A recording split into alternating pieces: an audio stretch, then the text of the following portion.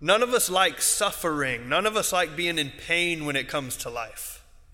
Whether it's physical pain, emotional pain, mental, spiritual, whatever type of pain it is, when it comes to suffering, we don't like it. And rightly so. But we take it to the extent that in today's culture, in today's day and age, we run the complete opposite direction. We kind of get this sense that at the first slight sign of the smallest bit of suffering, run, avoid it, do everything that you can. And there's not intrinsically wrong in and of itself. There's nothing wrong with not wanting to suffer. But to have this strange and this very strong aversion to it is really the opposite of what Jesus talks about. It's an extreme example. It's kind of touchy in today's society, but I'm not afraid to touch it because Jesus touched touchy subjects. When we get to that extent where suffering is just bad, period, in and of itself, and it's empty, we get to the extreme of something when it comes to, say, end-of-life decisions. And if this is only going to end with supreme suffering, well, then everything, something like physician-assisted suicide becomes acceptable. It's not. It can't be. To tell ourselves that suffering is absolutely meaningless is a complete opposite of what the gospel tells us. See, in the very beginning of time, when you go to the first pages of Genesis in Scripture, in the moments of creation, God literally offered us paradise. Everything that we wanted, everything that we desired, everything we needed was provided for us. Paradise. And yet Adam and Eve wanted a better deal. They wanted something more. Willingly, they chose against God. Willingly, because He told them everything. If you do anything that I say not to do, you're going to suffer. And that's a big statement because there's one little thing He said not to do. Don't eat that fruit from that tree. Because if you eat it, it will cause sin. It'll cause suffering.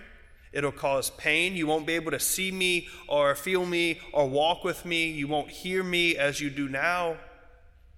And ultimately, it's going to end in death, knowing that they still chose against it.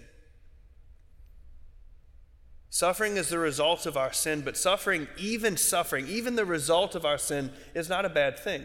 Because we have a God who is so wonderful, so powerful, so loving that He said, I'm going to respect your decision. You've used the free will that I gave you. I'm not going to undo that or take it away from you, but I'm also not just going to take a step back and abandon you. I'm not just going to leave you hanging and say, okay, figure it out for your own. Our Lord says, even in the crossroads of suffering and death, I will meet you. I'm going to come into that very moment of suffering and death. I'm going to take on your frail flesh.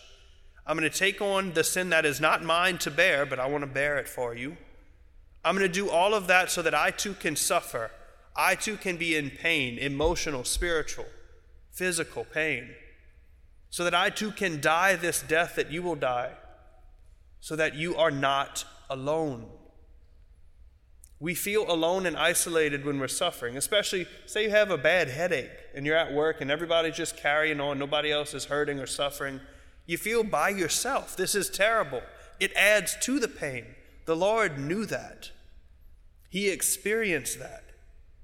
And He chose to take it on Himself and redeem it. Our suffering is not meaningless. If it's meaningless, then so does life become meaningless. That's a big jump, but think about it. If life is filled with suffering and suffering doesn't mean anything, then most of our life doesn't mean anything either. I could give you, as a priest, many, many stories, but I'll give you two tonight, two examples of what it means to suffer well. Because we hear that term redemptive suffering in the church, and maybe you've never heard it before, or maybe you've heard the lighter version of offer it up. Offer it up. Maybe you've been told that before. Oh, offer it up for such and such or something. What does that actually mean, though? To offer up your own pain, to have someone in mind, some particular person, some particular scenario, some anything, to offer up your pain for them, knowing that your pain can and does win a crown for you in heaven, and treasure for them in heaven, and glory for all of us in heaven. Jesus promises us rest. Come to me if you labor and you are burdened by many things, and you're going to find rest, maybe in this life, maybe in the next, but there will be reprieve, there will be rest. You will have peace if you suffer well and let it redeem you. Just a few months ago, my grandfather was on his deathbed with stage 4 cancer that just popped up. We had no idea about this time last year. We didn't know when it was going to happen. They said 6 months to a year, and then it'll come time for a funeral.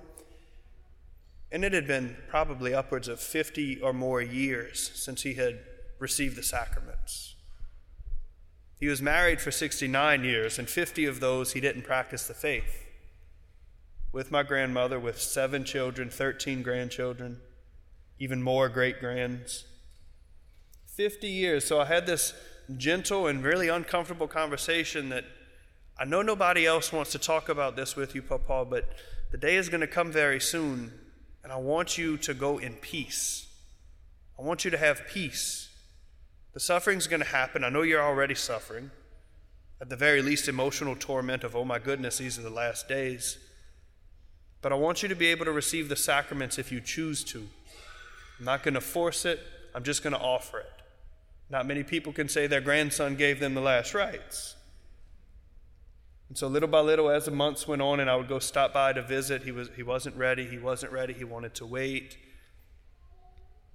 And about 2 months ago, I get a call that, it's time, you need to come as soon as you can. So I go down there, and he's still conscious at this point, thanks be to God. We had a wonderful conversation. I asked everybody else to leave the room.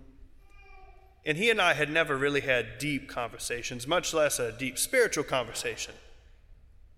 And he poured it all out. Everything.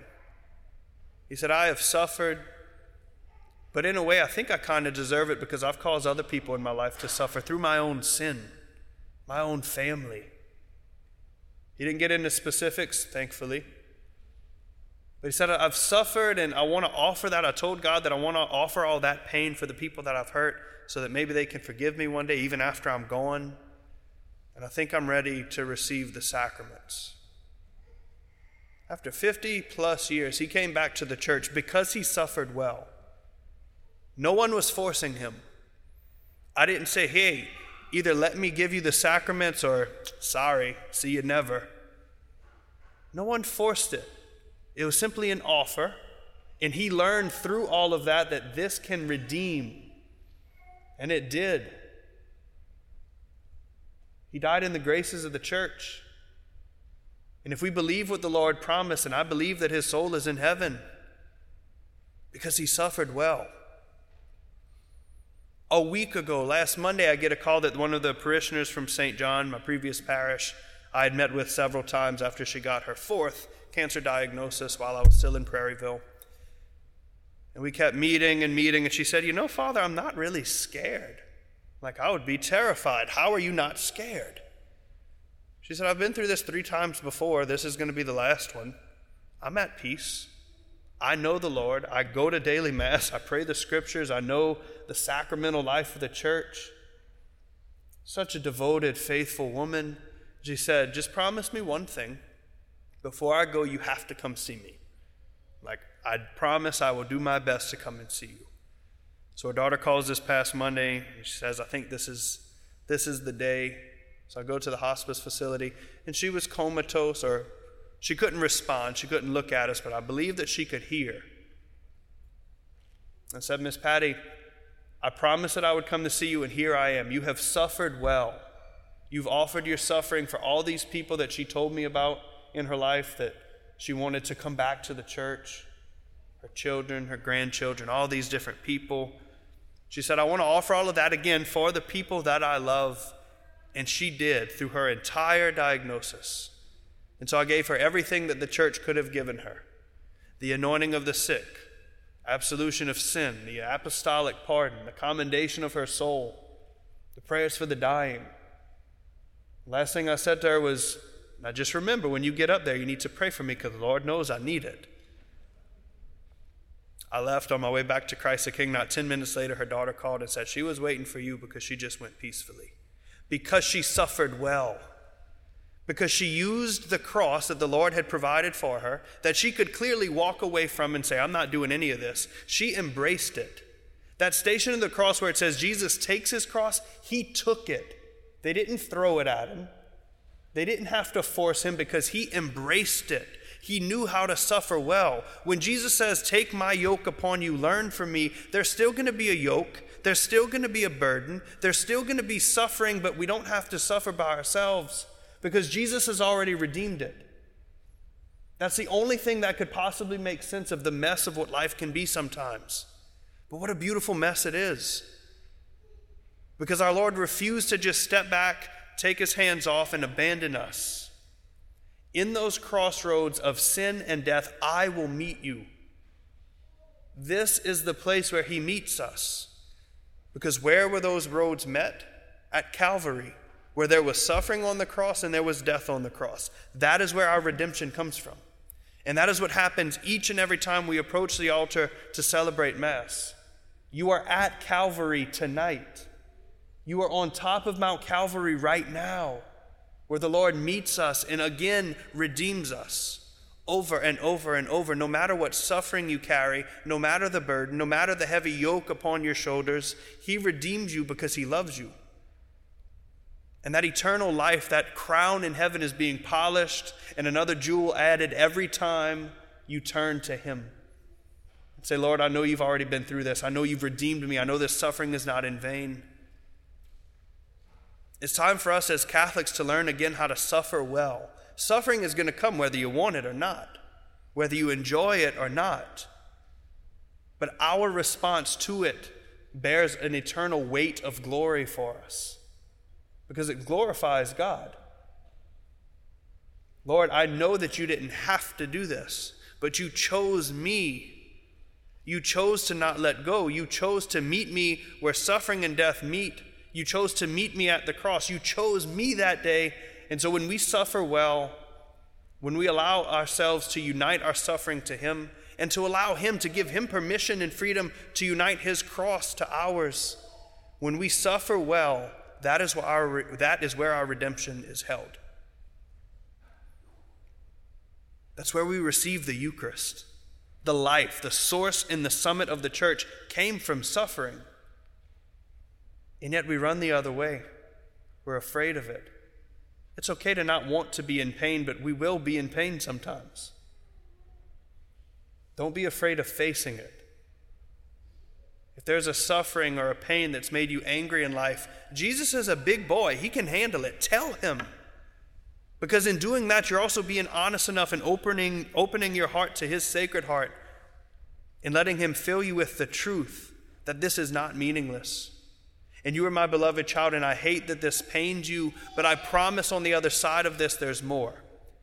St. Paul says that all the suffering in the world does not compare, doesn't even slightly compare to the glory that awaits us in heaven. All the suffering on this earth that we have gone through, that we are going through, that we will continue to go through, it's already been redeemed because we have a living God who is good, a living God who is loving and powerful. Give yourself the freedom to unite your suffering to him and know that he does not now, he has not, and he will never abandon you.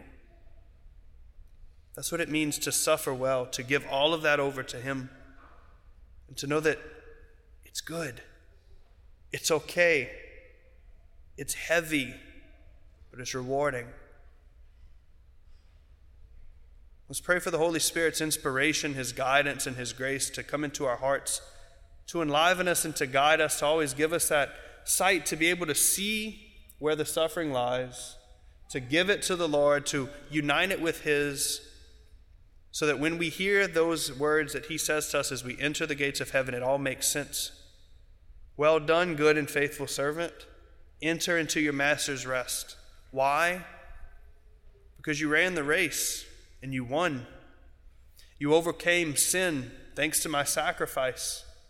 And above all, you have life even through the midst of bodily death because you learned to suffer well.